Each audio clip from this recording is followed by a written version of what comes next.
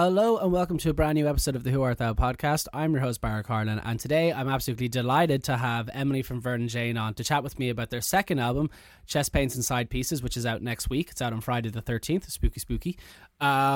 They were very, very kind to let me listen to the album before it came out. I got to hear it a good few times before this interview, and my God, is it absolutely incredible. I genuinely think it's their best work yet, and I'm not just saying that because, you know, promo and stuff. It really is absolutely fantastic.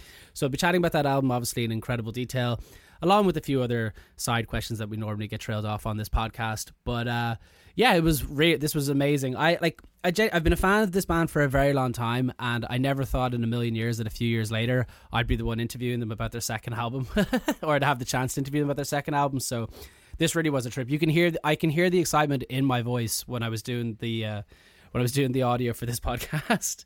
But yeah, it was fantastic. I will say though, just before we start, this is the second time Emily has done this podcast. The first time we did it by Zoom. And I remember finishing it because you have to wait for the video to convert at the end of Zoom, and I was just like, I genuinely think that was the best interview I've ever done. That went unbelievably well. That couldn't have gone better. And then I got the audio back and it was all corrupted. I was just like, no. So she was very kind to allow me to interview her a second time, and I think it went very, very well. I'm over the moon with it. I think it's a fantastic episode. Anyway, I'm going to stop talking. I'm going to get on with the episode. Here's the theme music by Zach Stevenson.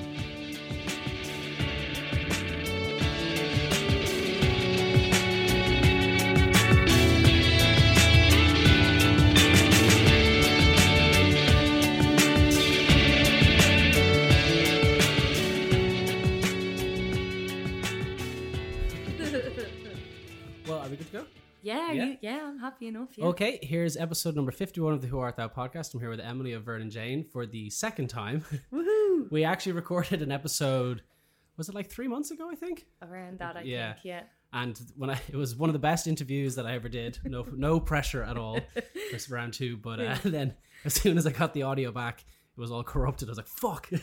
Which you're very kind to offer yourself up to do another one. So thank you very much. Listen, I'm very happy to be here and talk about things, I'm sure. And we're here for the second album, Vernon Jane. Yeah. Chest Pains and Side Pieces. Yeah. How do you feel about going into the release day? Yeah. It's wild. I think that's how I feel. That sums it up. It's just, isn't that a bit mad? Like, cause you're like, I'll do one album in my life is fine. And because you wrote it around COVID.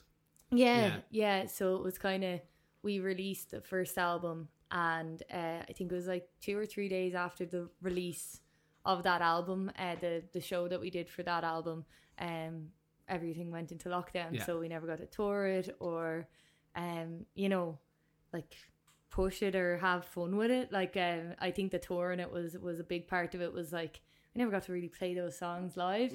And so during COVID, yeah, just the being locked in, this album, I just started writing and recording a lot in my room, and then this album kind of came to fruition, but it's definitely not the second album I envisioned. So, yeah. Yeah, because it's quite different to Rituals of Lovemaking in that it's like, well, some of it's very delicate and some of it is quite ferocious. Like, what was the kind of the inspiration going into writing it? Like, what was kind of did it organically come that way, or...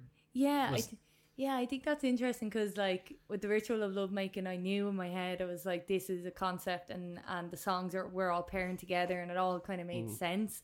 But then with this album, it was like songs were coming to me here or there, and I kind of now, in retrospect, I kind of referring to this album as if like you're having someone over to your house, but you didn't clean it, and you left them in. That's brilliant. Yeah, and you're literally like, oh, there's the cup of tea I left, and it's cold now, and the book is like sprawled across the table on the page I left it, and the pile of clothes is in the corner, and it's like literally going, this is what I was thinking about on my own during the lockdown. This is just an insight into that day-to-day living and what was crossing my mind and what I was trying to process, and none of the songs were pairing together that well, and that's hence the name. It's Chest Pains and Side Pieces, because it's like what what am I up to? Because you released like, why did you decide to release like the EP and then the album separate? Yeah, I think part of that genuinely was timing, because it took us a while just to feel okay after the lockdown, and like just feel good within ourselves. We had gigged a good bit in the UK after we came out of lockdown, and then we kind of caught ourselves in a lineup change, and then also just kind of going, okay, like, are we enjoying this? What do we want? And so it gave us time and space. And also a lot of us were going through big life changes, like moving houses, getting married, doing mad shit. And so, yeah, like, not I, but yeah, there was just a lot of actual just personal change for us. So we stepped back as a band and said, okay, we want to enjoy putting this album out and we want to share it with people properly this time. And we didn't get that opportunity with the first one. So the EP made sense to just kind of be like, we are still here, we care, we want to share parts of it with you, but when we share the full thing, we want to feel like we are the best versions of ourselves to do it, which I think now we are. And as a band, we feel very like in ourselves again, which I think was nice that we could give ourselves the time, I think.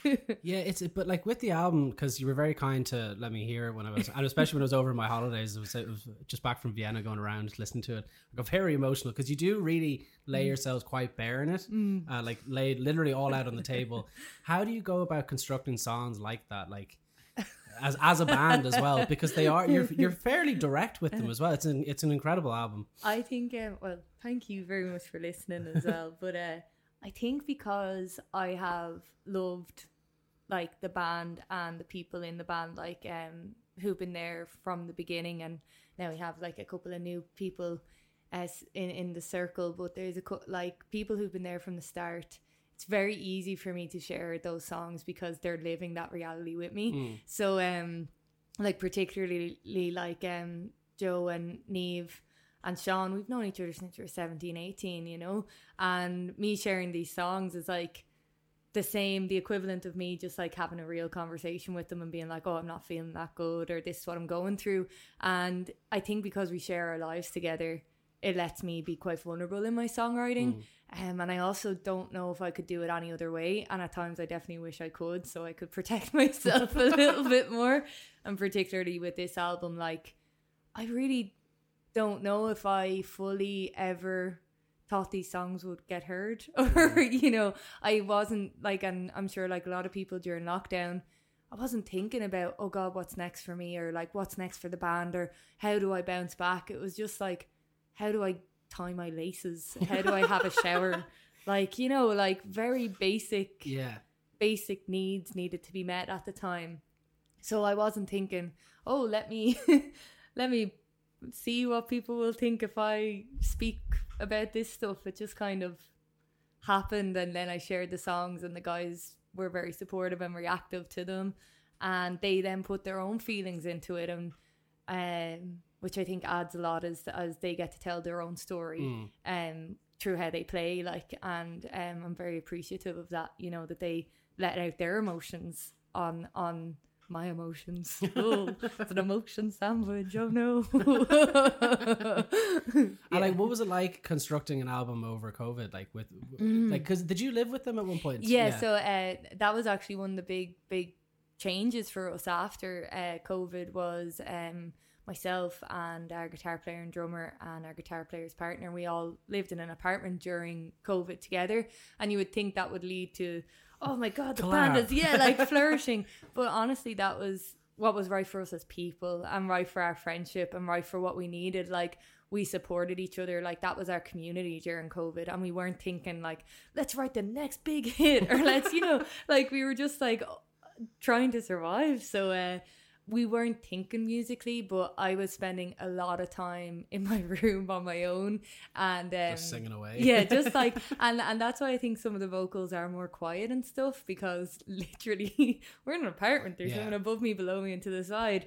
But I got really comfortable with just like recording and writing, and then I would send it to the guys, and then when they were ready, they might put like guitars over it, or you know, a drum idea might come and might program some drums or whatever. So actually there was a lot of back and forth through email, which allowed people to sit with it when they had the time and when they were ready. So I wasn't just knocking on their bedroom door being like, hey, can you just do some guitar drums for that right now? It was like, when you're ready, you're going to circle around to this when you're in a good space.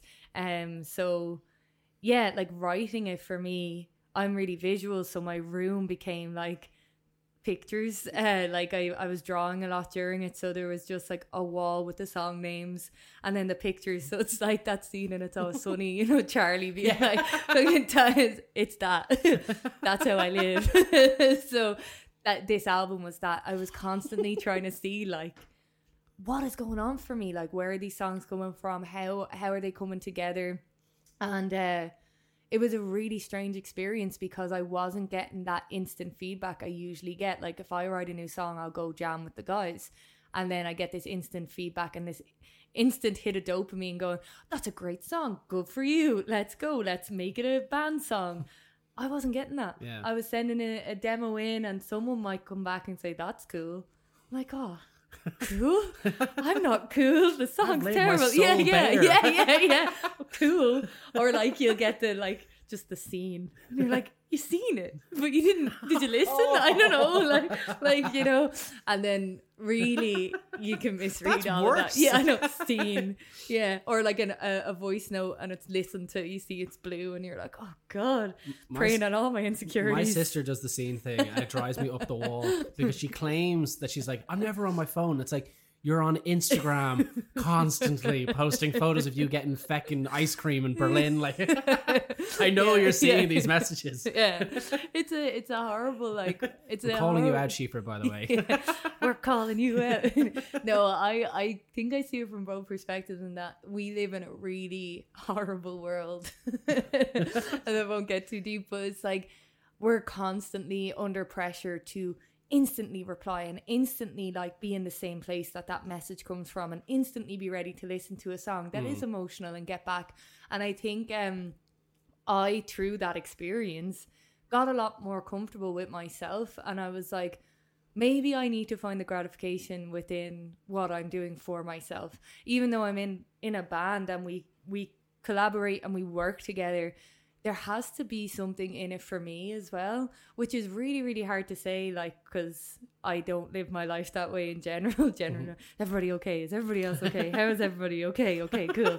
And it's rare that I check in with myself. And this album was a real reality check of like, what am I doing for me with this? Is this for me? You know? And it's going to make me a bit emotional thinking about it because I'm on that journey now with the band where it's like, when we go to the UK now, like you're traveling and you're away from people you love and you're with people you love as well, but then you're putting a lot to go and do this. And I have started to settle and take moments where I'm like, oh, actually I'm really enjoying this. Yeah. I can't take on the responsibility for everyone else's enjoyment, but for me, I'm enjoying it. And that has been like a light bulb moment of like, okay, I'm not responsible for everybody else's enjoyment 100% of the time, even though like it can feel that way. So this album was a gift in that regard. I hope. No, as I said before we started recording, I do think it's some of the best work. I think it's the best work you've ever put out. I think it's phenomenal. What particular songs do you think like come to you straight away when you think of the album that like really? Man, because there's quite a few. Yeah. That one, the knees and needs. Yeah. Oh my god, I love that song. That's such a good. I can't wait because people haven't heard it yet, and I'm like feel like one of the very lucky few. It's like it's so good. Well, thanks.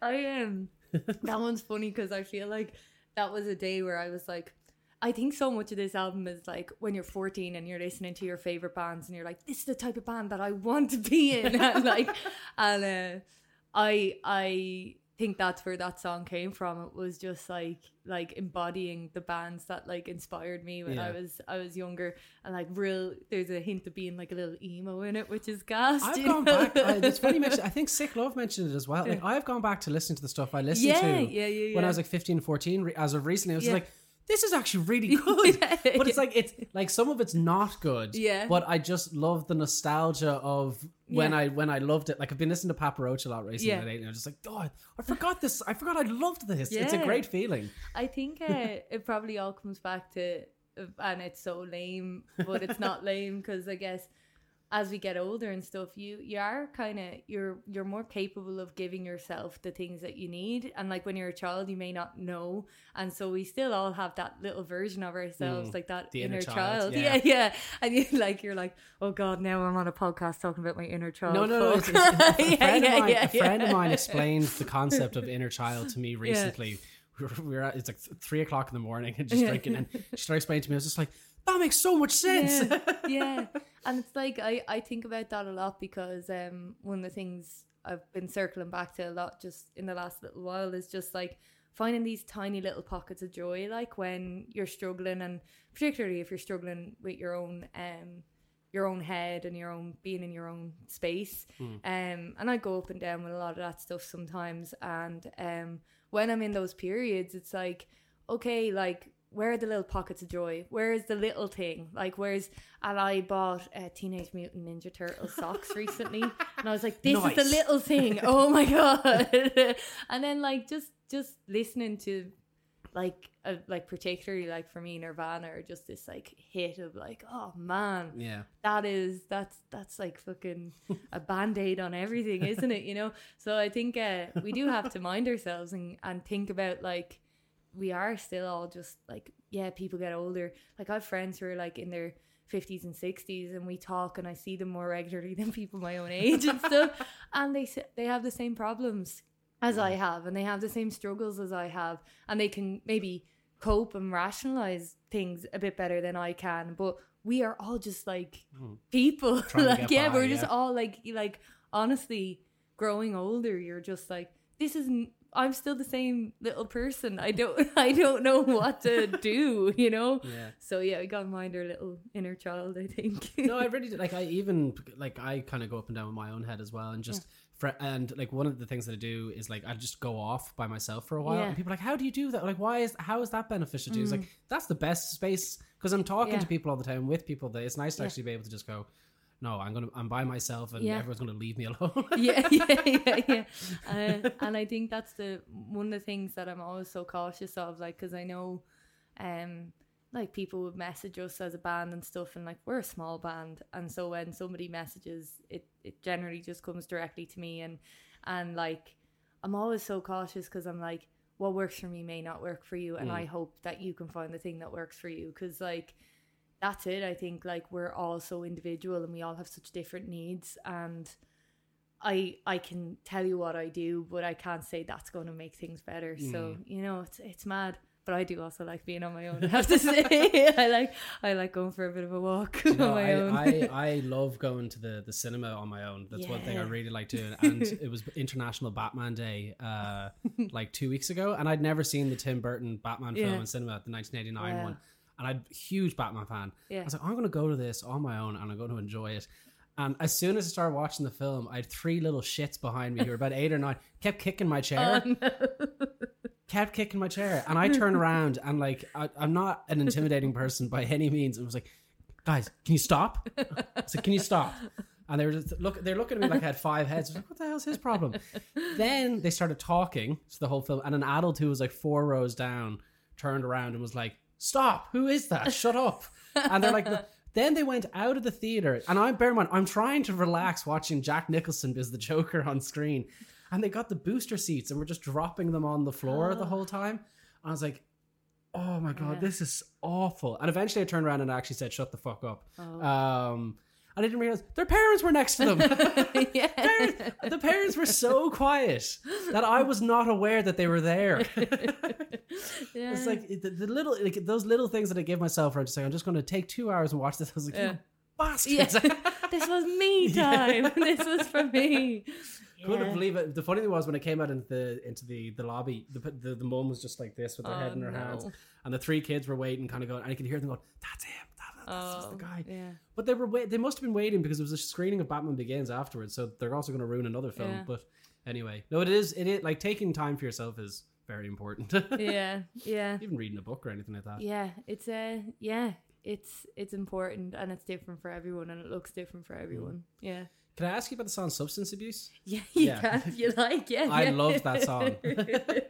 Good. Yeah, I really did. How did that yeah. come about? Because like that and the title track of the album as well, the little vocal thing that you do, it's fantastic. I love that too. I love that. In Chest Pains and Side Pieces, that vocal thing you're referring to, I think it's when I followed Joe on guitar. Yeah. That only happened because Niamh was late to practice, and Joe was playing it over and over, and I was like, oh, I'll just sing over that. It really, but it's like one of the best parts. It's so cool. Yeah. Like. It's just such a small insight into our day to day, but it was just like, oh, just playing guitar, I'll sing over it. And then when Niamh got there, we were like, check this out, oh my god, it's just like, thank God you were late. But then I guess with Substance Abuse, I think that's one. I think like there's an apprehension about putting it out into the world, because I guess it leads to maybe having to discuss it, but then at the same time, like, it's important to discuss as well. I think there's like I'm sober, and I think sober is probably a harsh word. I guess I've had issues with like drugs and alcohol, and for the last good 5 years I've been like really just a sober person, living my best life kind of thing. But the issues I did have never got to like the crisis point, but I think part of that for me and my journey with like kind of my relationship with all of that stuff was realizing it doesn't have to get to a crisis point to know it's not right for you.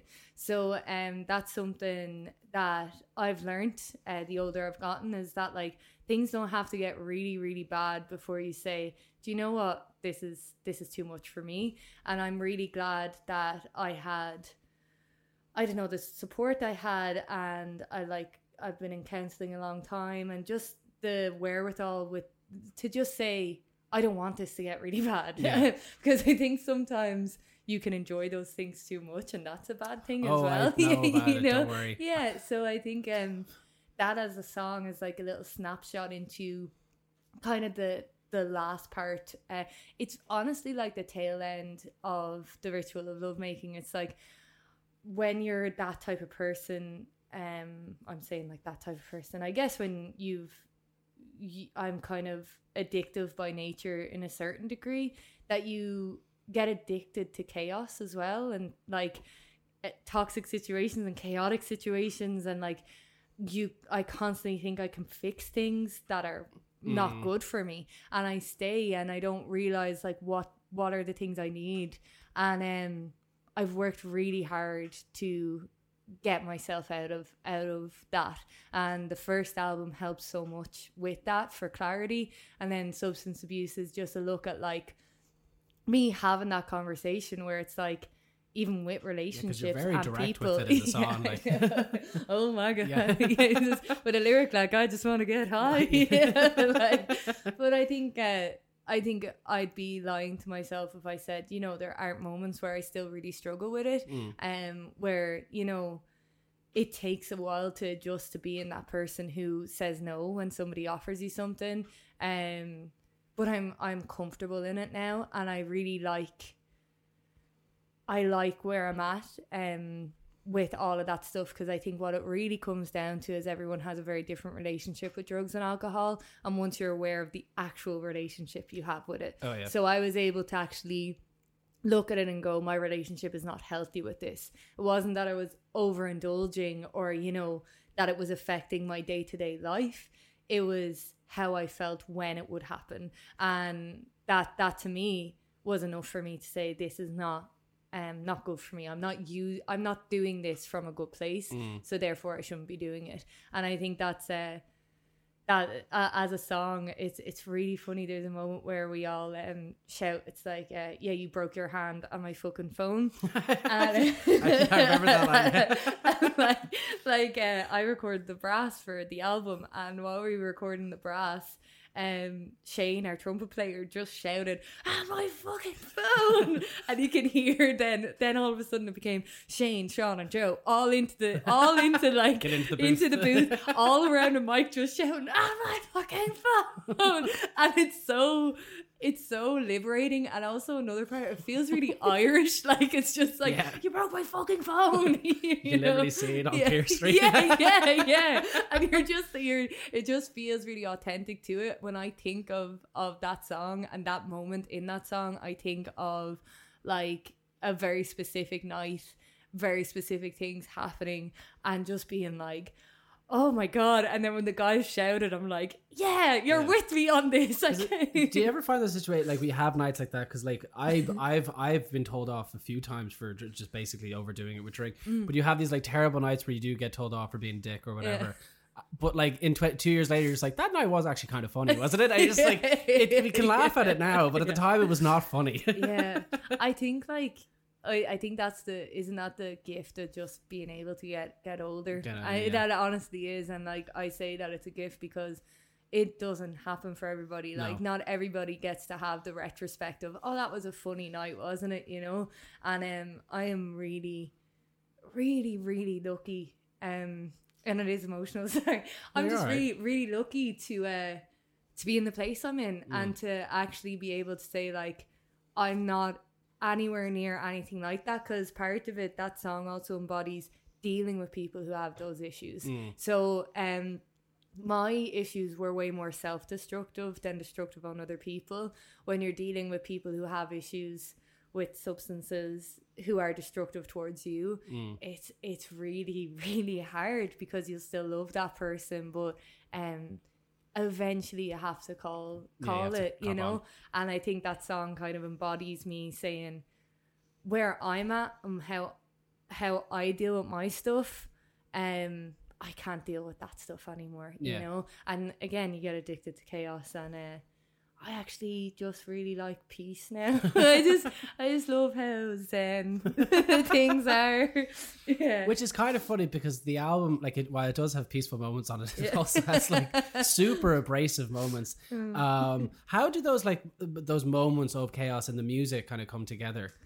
Oh man, I think it's because isn't that kind of what life is like. Suppose, and even if you're living like a really, you know, I am solid and I'm grounded and I'm peaceful and I'm trying to protect my space, but like there has to be an outlet, and I have to acknowledge like the stuff that has happened previous to where I am now. And so like I am mad about certain stuff, or I am I think I'm not naturally an aggressive person at all in my life. Like I struggle to raise my voice like, and I'm way more of a like fight or flight. Like I'm flight, like I'm gone. Like I'm not gonna fight with you. I just can't do it. So I will fight. Yeah. Like I mean, like I get into the most petty arguments with people over nothing. I'm very jealous because I shut down, can't talk, and I'm out the door. So I do think having the space to feel that feeling without it hurting anybody is really really good. And I think that's what some of the songs offer. And I think in general, like other members of the band kind of have that in them as well. Not all of us. So some of us love, you know, but some of us as well just like I think sometimes that does come through in their approach to the music. Is like, when I go high, you come high with me. And I think that's something me and Neve, our drummer, like we're so ride or die in so many ways that like we could be playing a gig and it's say a soft part of the song, if I just start going for it, she's coming with me. She does it, and she's like you know, it's just kind of we follow each other. On those as well. Yeah. Never had the pleasure of meeting her now, but I've seen her live quite a few times, and you're kind of just sitting there going, holy shit. Yeah. So I don't know. You got to get it out somehow, don't you? And, Yeah. and a way that doesn't hurt anybody is probably the best way. Probably. Yeah. One would like to think. Yeah, yeah. I've been at so many gigs recently, metal gigs, where the people are intentionally hurting each other at them, and I'm just like, what are you doing? Just have a good time. Yeah, please. I know it's probably hard to pick one, but do you have a favorite song off it, do you think? Oh yeah, that's a fun one. Because like it is a very personal album, which I commend you the way you're able to actually put yourself into the songs the way that you do. But yeah, I would say trying to pick a favorite off it is quite. It's all kind of by mistake. I don't mean to, and then all of a sudden you're like, oh god, I've written all these songs, and Happy they're all accidents. just oh god, they're too much, aren't they? Jeez. I guess maybe my favorite one to play.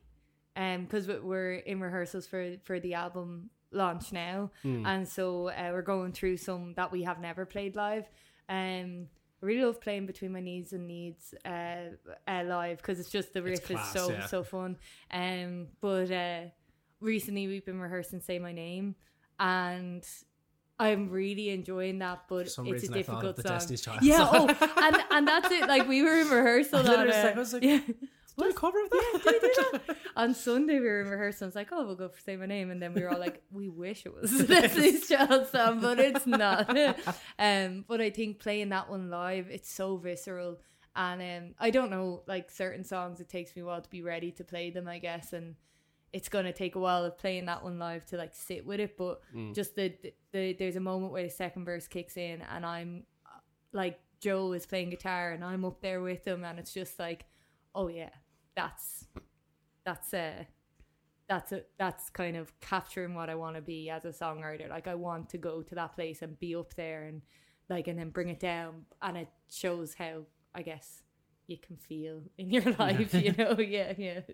Was Loud Women Festival, was that the first time you got to play them, or we only played that looked amazing, by the way. That was so much fun. We were very lucky to get to do that. Yeah, like really, really enjoyed that gig, because we've been back and forth a bit to the UK, and we're starting to see familiar people at the shows. Nice. And that's been really, really nice and weird. You know, you're like, wait, hold on, why are you here again? And you're like, we're not from here. Yeah, what is going on? I don't live here. And then it's like people who are singing back the words, especially to the new stuff. You're like, you know us well enough that you know those new songs. Like, what the hell? So that's been mad. And at that festival, people were asking for photos with me, and I was like, this is bananas. Just that photo of you holding the person's hand and everything. That's a gorgeous photo. Yeah, and we've recently connected, and she's like an amazing artist, and is flying over for the show class. in Ireland. Like, yeah.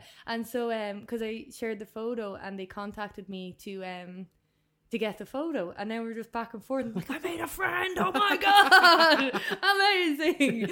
But someone flying over is an insane concept, you know.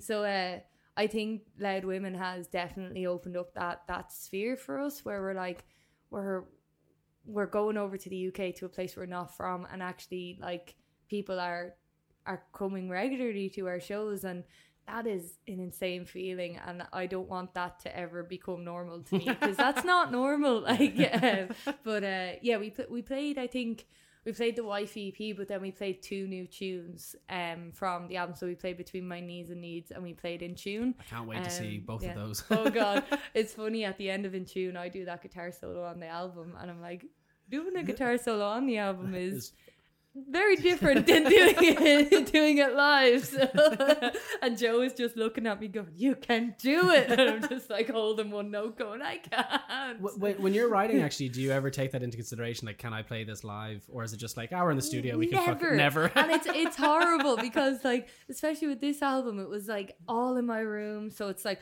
let me write this amazing guitar line, and then I'm like, oh yeah, I'll do the vocals separately, and then you have to marry the two, and you're just like, okay, no. And then it just takes me a while, like practice, and then I get there. But it is funny, like, especially with this album, it was like, that sounds so cool, let's do that. And then I'm like, you have to sing and do that, you do both those things. So yeah, that's no consideration ever. We probably should actually mention the gig, and is it going to be released on the same day as the album? It's going to be, so the gig is the 11th of October in the Grand Social, And then the album is out the 13th of October, which is sick. Friday the 13th. So, yeah. Spooky. I'll bring our Mike Myers costumes to the show. Yeah. Well, it was said, it was like, oh no, are you sure you want to do like... Jason, but... It's like, sorry. Do you want to do like the Friday the 13th? And I was like, yeah, like... Definitely. Am I 5? Yeah. But it's just like, yeah, it's just like, no, I'm into it. That's cool. That's spooky. I'm okay. Yeah. So my granny's very superstitious, and the Friday the 13th thing, she's just like, it is a bad luck day, Bar. I was like, I've never had bad luck on that day. Oh well, now that we're saying all this, I just believe that being spooky is actually quite a positive attribute. And I find it quite interesting because it gives different perspectives on stuff. Like, I remember one. Actually, she doesn't listen to the podcast. But I remember one time we were up in Tyrone, where she lives, and a robin flew into the house. And me and my brother were like 6 or 7. We were playing with it, and my dad was like, "Get the fuck out of it!" and went ballistic. And he's like, "Your granny can't see that. Your granny," and he was actually nearly like grey. And I was just like, "What the hell is that?" He goes, "Granny will think that means that someone is about to die in the family. That's what that means." And he goes, "If she sees that, she genuinely will think that for like the next year, and she'll link it to something." I was like, that is an incredible amount of mysticism that I can't fathom. Like it's an interesting way of thinking. Robins are interesting as well, because for me, a robin kind of being around is someone that you have lost. So it's interesting that from a different point of view, it's going, no, you're going to lose someone. But I find a lot of comfort when I see robins, because I'm like, oh, that's, you know, I feel like when a robin is around me, I'm like, oh, someone's just here to say hello. So it's interesting that you could have two opposite ends of it, you know. Either way, they're representing something. It is odd though, because she's like staunchly religious as well. But we'll have these kind of superstitions or theories and stuff as well. It's like, how do you mend the two of them or meld the two of them together? I actually love the idea of like kind of all that. One of my friends, she's honestly just so amazing and brilliant, and she's doing her PhD in medieval gynecology and childbirth. Wow. And I went over to her. She was in I'd Cambridge. Say that's rough. Oh, listen, and we haven't actually come that far. Yeah. Let's get more help with female health, eh? Okay. But, no. Please. This is a pro man podcast. No. I don't believe that for a second. But it's crazy because I went over to Cambridge while we were like writing the ritual of lovemaking, and I learned a lot about just that time period and how superstitions and rituals were so important and how we've carried them through our lives, and actually how it is such a beautiful insight into how people used to think before there was any outside kind of interaction, or we didn't know how that person thought, or we didn't know, like, there was no Kardashians on Instagram, like we didn't know how to think or feel. It was just how you authentically felt. And some of the stuff that I learned while I was with her then kind of started to happen in my life. Like, okay. She gave me a photo, a picture of it's a painting called The Bridesmaid, and it's beautiful. And in it, the bridesmaid she's doing a ritual. She's putting a ring on and off her finger. And there's like an orange in the picture, and there's the orange on the front cover. Because it's like a sacrifice to femininity.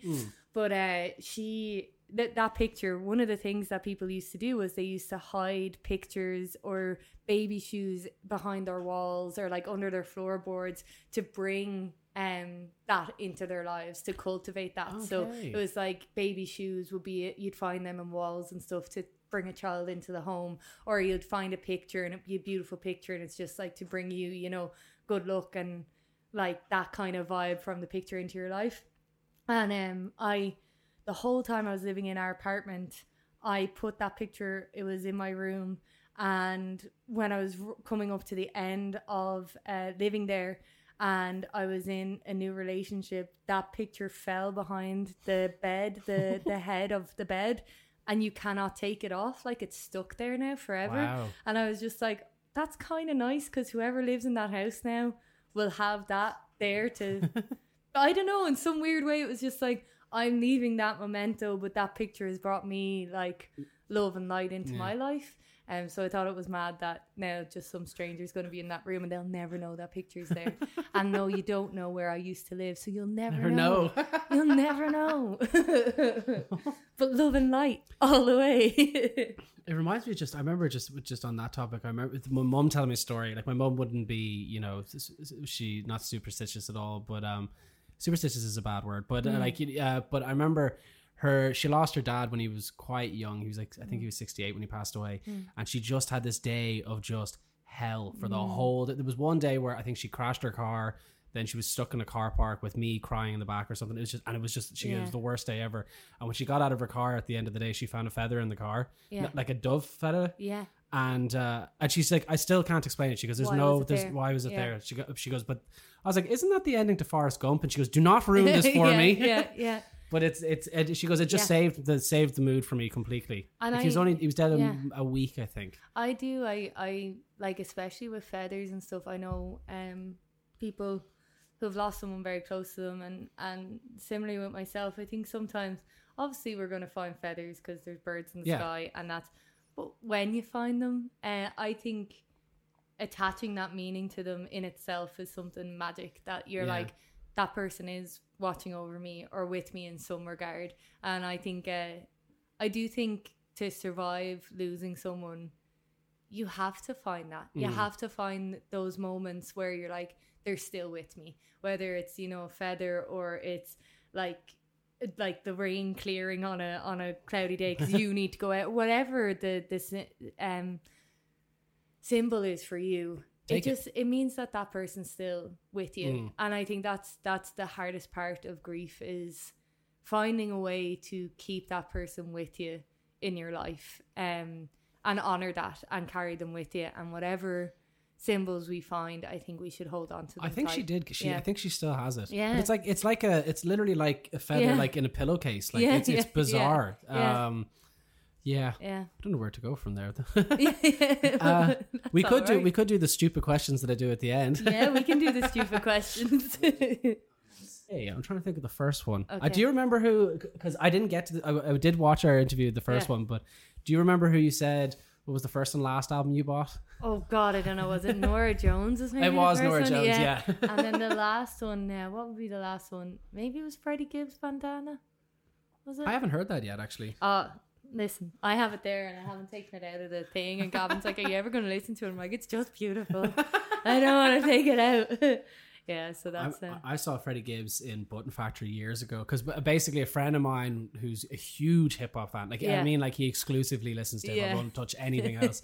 I was like, can you take me to like a proper hip hop show, like not a fucking like mumble rapper type of shit? And I was like, just take me to like a proper hip hop guy. Yeah. So Freddie Gibbs was playing, and people were just lighting blunts in the Button Factory, and I was going like there was a guy next to me who was like, you should probably put that away. The security are going to come over, and he's like, fuck off. Like, nerd. And then I looked around and everybody was doing it. I was like, what is this? And then I turned around to my friend and he's just there puffing away. And I was like, what is going on? But Freddie Gibbs kept doing this thing where, because we got up very front, he kept opening water bottles and then squirting them in people's faces. But he did it to me so many times that he actually blinded me for about 10 minutes of the show. And he hit me directly in the eyes. I was like, oh my God. And then as soon as it kind of came normal, he'd do it again. That is very funny. It's a good show. Yeah. Because I really wanted to go see Freddie Gibbs, so had tickets, went to see him in Vicar Street, but Joe, our guitar player, came. In Vicar Street? Yeah, in Vicar Street. Was it?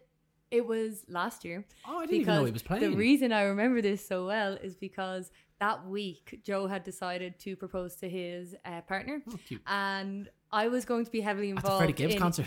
Yeah, well, we can only dream. Yeah. But I was heavily involved in the preparation for the proposal. But I also love Freddie Gibbs so much.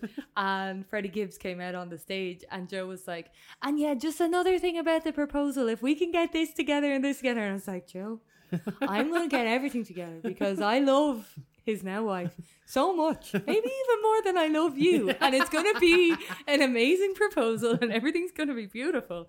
but just Shut up. Okay, just, Freddie's here. And he's about to take his shirt off.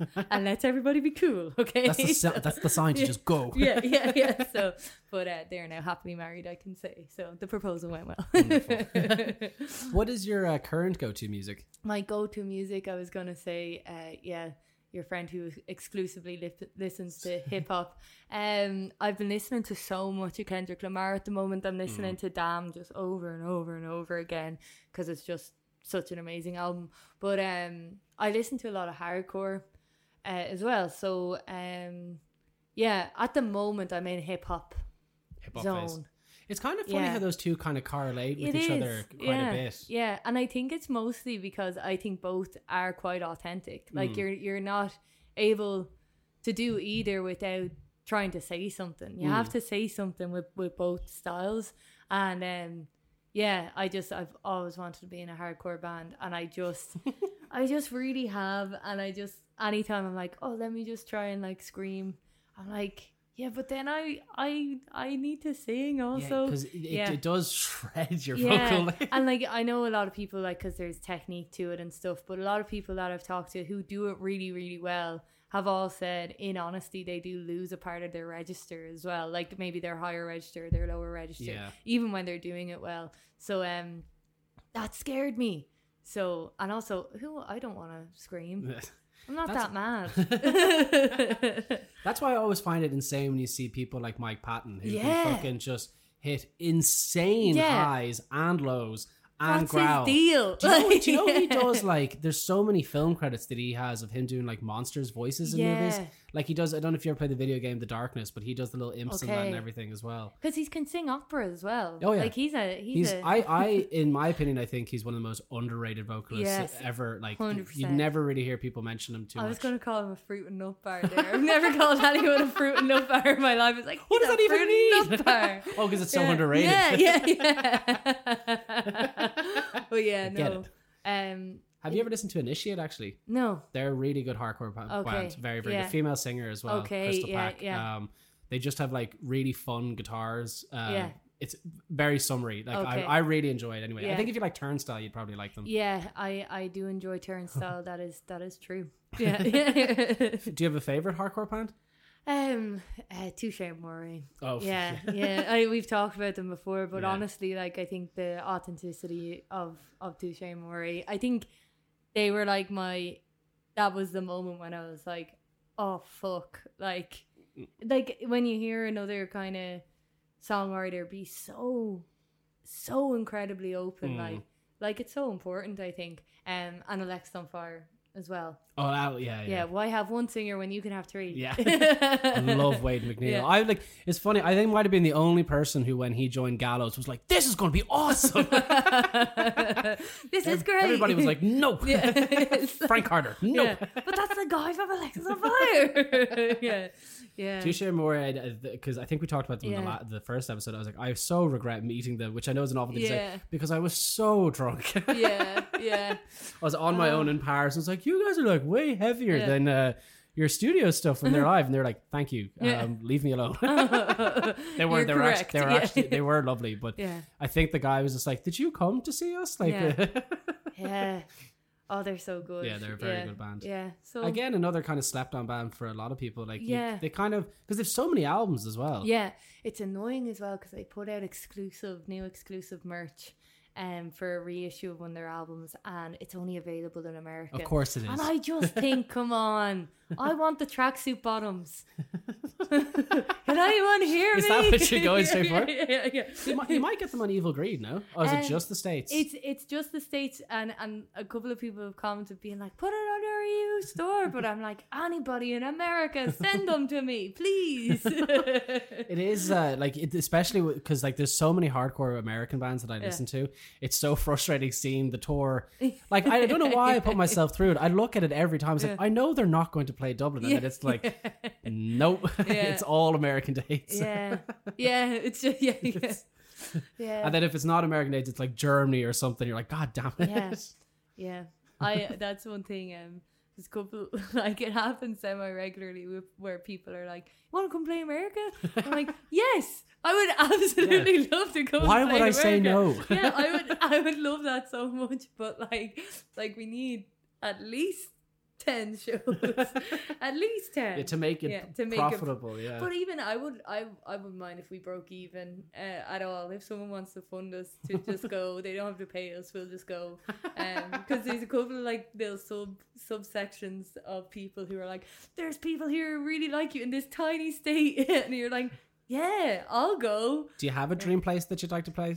I think it would be nice to play some of those places in America where people have reached out to us, because it seems like there is this like subset of like community there who actually do like us, and that kind of DIY attitude, like we'll get you here somehow. I think that's amazing. And so that they're the shows I think that we really do best in, is when it's someone who actually likes the band who are like, oh, we want to bring you here. So it's not even place based for us anymore. It's like when somebody approaches us and it's like, I want to do the show with you, and I want to do it well for you.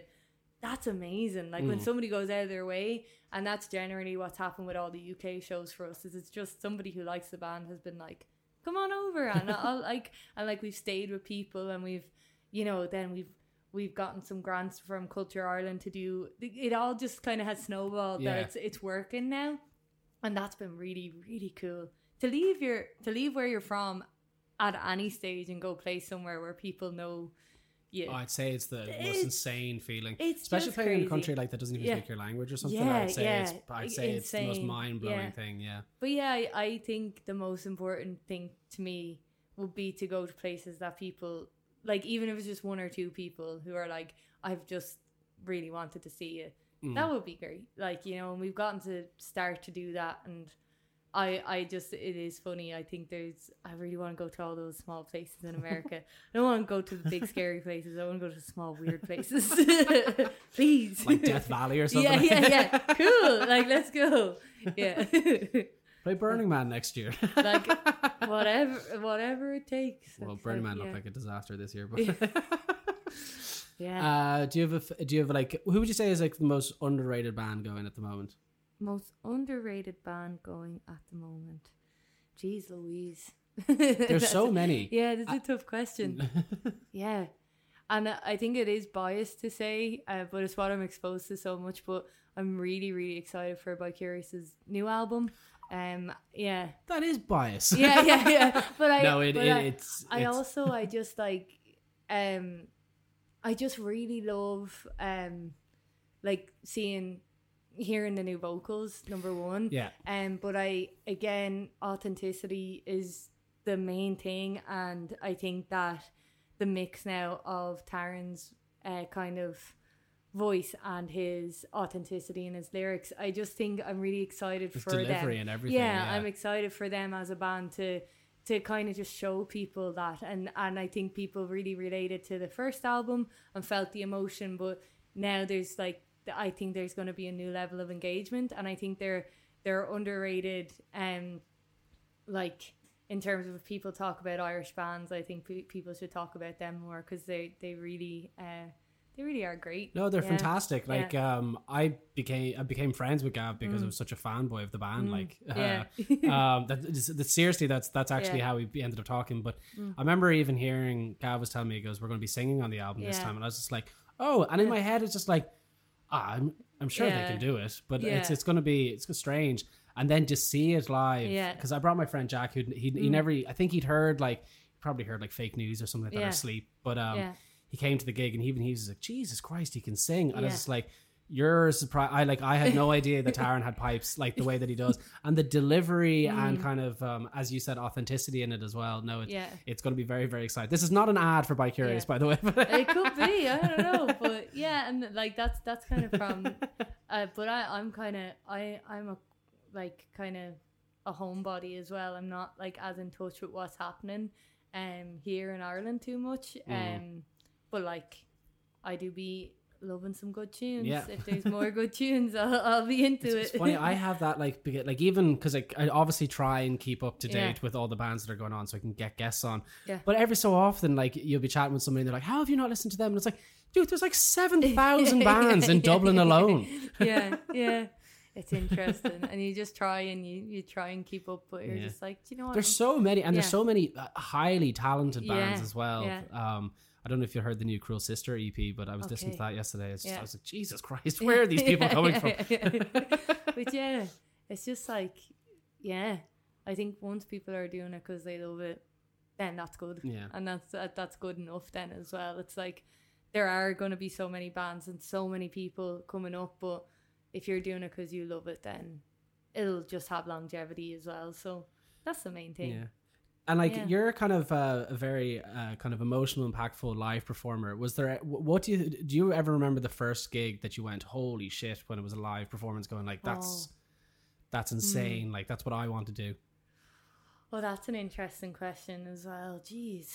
Oof. Sorry to lay them all onto you at the end of the show. I'm just thinking about gigs I've gone to. I think getting to see bands that you grew up on has been something I've been very, like, I've gotten to, I got to see Tool recently, and that was something I didn't think would ever happen. And seeing Tool live was like, holy God. Yeah. And they just held so much for me as a kid. Like, and like I learned how to sing listening to Tool. That's how I learned how to sing, because when I was growing up, but like I only had CDs, and you only had like a certain number of CDs, and that was it. So like every CD I had, I knew inside and out. And I remember like literally like holding them, like, and being like, oh my God. And then the books with the lyrics in it, and being like, oh my God, loved getting the booklet. Loved getting the lyric booklet. And like seeing Tool live, like for me was such an emotional experience. And I was like, they cannot still be playing this music and not care. Like you could tell, like, and I don't just mean like obviously James Keenan Maynard, like being the singer, you think it's only going to come from him, but like everything, like the like Danny Carey on drums is just like, what the fuck. But yeah, seeing Tool was a big deal. Yeah, I think it's a good way to describe seeing Tool. What the fuck? Yeah, what the and then someone who has always like stuck out for me as someone who I'm like, Jesus, like they're doing it from their belly. Like, and that's I always like, I've started like, for whatever reason this has become a thing, and I'm like, it has to stop. But a couple of friends are like, I could just call over and you can teach me some vocals sometimes, you know? And I'm like, okay, cool. I'm quite holistic in my approach, so we're not, you know. And then we talk about singing a lot, and it's all for me from the ground up. Like you plant your feet and you sing from your, like from the ground. You're channeling like all of the energy in the world to go through you to say what you need to say. And that's, I guess, a more holistic approach to things. Like, I'm just plant your feet and let's motherfucking go. But I think Wallace Bird just captures that so much for me. Where like when I was in Ballyfermot, she had been in Ballyfermot, you know, and I was kind of always kind of going, okay, like she's on my radar, and who is she? And then watching Wallace Bird play live is just like, Jesus, she leaves nothing behind. I don't think I've seen her live. I even if you see any videos, like it's just it's that same I think she does the same thing as me, but I don't want to compare myself to her because she's also like, she's just amazingly talented. So I don't want to be like, well, no, but I do think she's genuinely singing from the ground and singing with every bit of her lungs, like, and I think that's a gift. And I remember seeing Lisa Hannigan as well when I was like 16 and being like, oh my God. And I remember stumbling in, I don't know how it happened, in White's in Wexford, and she was playing just in like the courtyard, and I was like, I have to go, but I only kind of knew that she had sang on the Damien Rice album. And then I remember sitting there and I was on my own, and I was like, how am I on my own at this event in this fancy hotel? And just being like, Jesus, who is this person, you know? I just think, yeah, sing from your feet. Sing from the ground. I remember the first time I saw you guys, it was at Sugar Club. Oh God. Yeah, well. Like, I think I just remember the woman that was on before you. I think she sang on Maniac 2000. Shelley. Shelley, Yeah. She goes, I'm going to get off the stage now because it's about to get very loud. Yeah. Shelley will be one of my best friends, my auntie, my everything. Like, I see Shelley nearly once a week, if not more. Like, I love her. Yeah. It's funny how, like, because she's such, I've heard people who go to BIM and stuff, how respected she is. And like, even like, I had a friend of mine who was singing a particular way for a while. Yeah. And she told him, because you need to change the way that you're singing. Yeah. Now, because he's like, you'll ruin your voice. Now he's he's an amazing singer now. But it's just like, he took it on the chin just straight away. He was like, okay, if she's saying it. I gotta listen. No, she's powerhouse vocalist. Yeah. She's something else. Yeah. So I always finish the podcast with the question, what you love most about what you do. Okay. What do I love most about what I do? I think, because we were talking about singing so much there, my first thought was it's primal. Like, I genuinely think that, like, when you can't connect with people in your life, music connects you. And like, getting to play music connects you. And sometimes I would struggle to understand, like, myself and other people, and kind of, like, there's that thing, and I think we all do it, where it's like, oh, like, that person must think how I think, because, you know, we're all human and we all must think the same, or have that same compass for wrong and right and morality. And then you realize, like, we are all so different, and like, the one thing that can connect everybody is music. And that's a primal instinct. Like, when you have people all singing together, like, that's connection on the biggest level. That's connection.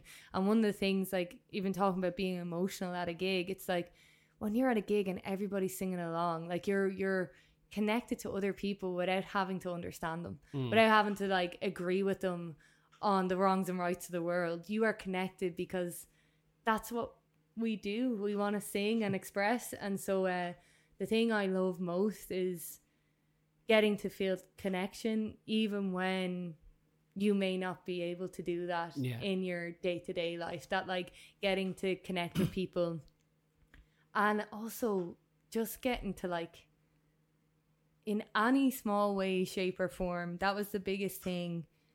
People messaging me and saying that my honesty has helped them, even if it was only ever going to be one person that ever messaged me, that was more than enough. Because it is scary to be so vulnerable. But even, like, when I get a message from somebody saying this has helped me through X, Y, or Z, that, like, that has meant so much, because it is scary. Putting yourself out there is scary. But getting that level of, like, no, this helped me, then it erases every bit of fear that I have. And so even if that had only ever happened once, then it was enough. So getting to help people in some sort of way is something that I feel a lot of like grace for, or like I'm really grateful for it. And what's interesting is it's like I sometimes find it really, really hard to talk about stuff that I've experienced in my life. And like I find it really hard on Instagram and stuff, where people might ask about a song, or, you know, I want to explain, and I really, really want to be like, okay, I'm going to put something out and explain what this album is about, and explain what I've gone through or what my life has been, because maybe that will help someone more. And I just don't have it in me. Like I cannot, I find it so hard to expose myself that way. But my songs can do that, and our songs can do that for people in some way. I'm giving a part of myself, and I'm telling my truth through our songs. And I think for me that's enough, and I don't think everybody gets to do that. So I'm really grateful. So like connection and grace, and hopefully helping people is the best thing. And it's like really cool that we get to do that. I certainly think you're going to do it with the new album, because as I said at the beginning, no, it's insane how it's like, I just listening, as I said, when I was walking around, I got very emotional listening to it, because it's like, it's so honest, and it's so like, I think it's relatable, like not even just, you know, for women and stuff like that, it's relatable for everybody. There's so much stuff in it that is like, yeah, I get that, and I can I teared up quite a few times on it. I'll be honest with you. No, make it. I teared up at the hill of the palace. And the one thing in my head was just straight away was like, was while I was listening to it, I just went, fuck those people for all that money that they had, by the way. It took me right out of it. If you ever want to see outrageous wealth, it's the palace in Vienna. Wow. It was just, mosaics all along the and people outside starving. I was not. Yeah. Anyway, I can go on about the monarchy some other time. Thank you so much for coming on. This nice. I've been a fan for years. I really have. I've seen you quite a bit as well. As I said in the last one, when you posted that thing of knocking stock and somebody saying, "Am I tripping balls? Do they just do a costume change?" That was me. Yes. So it really is a pleasure being in this room with you and recording this episode. And thank you so much for everything. But this is the little part where we do the plug at the end, obviously. Yeah. So we have the gig and the album. Yeah. 13th is the album's coming out on the 13th of October, and then the gig is the 11th of October, and you can get tickets. Ticketmaster. Ticketmaster. There's tickets, and you can come see us, and we'll be nice. It's Grand Social, isn't it? Grand Sick. Social. I love the Grand Social. Yeah. It's going to be a fantastic concert. Yeah. Well, hopefully, fingers crossed. No, it will be. It will be. Oh, well, thank you so much. Thank you. Thanks so much. We're out. I think that was better than the first one. I didn't cry this time. So that is the end of our episode for this week. I'm just going to give a huge thank you again to Emily for coming on and basically being interviewed twice for the one album, for the one promo. As you can probably tell from the tone of my voice during that episode, that really was, I was having the time of my life. I've been a big fan of Vernon Jane for a while. I think they're immensely talented. And this album, I genuinely think it's their best work that they've ever put out. So make sure to go buy it on Friday the 13th next week. And make sure to get tickets for the Grand Social. There'll be a link for both in the description of this episode. So the show is going to be fantastic. And genuinely, the album it really is phenomenal. You're all going to be floored when it comes out. It's very, very, very exciting. But if you enjoyed that episode and want to hear more just like it, please give the podcast a follow. It really, really does help me out immensely. Like, genuinely, it helps me get on lists and stuff like that. So if you enjoyed it, want to hear more, please give it a follow. But regardless, thank you very, very much for listening. I hope you have a lovely week. I'm going to have a new episode out on Monday. And that's it. Thank you very much. Goodbye.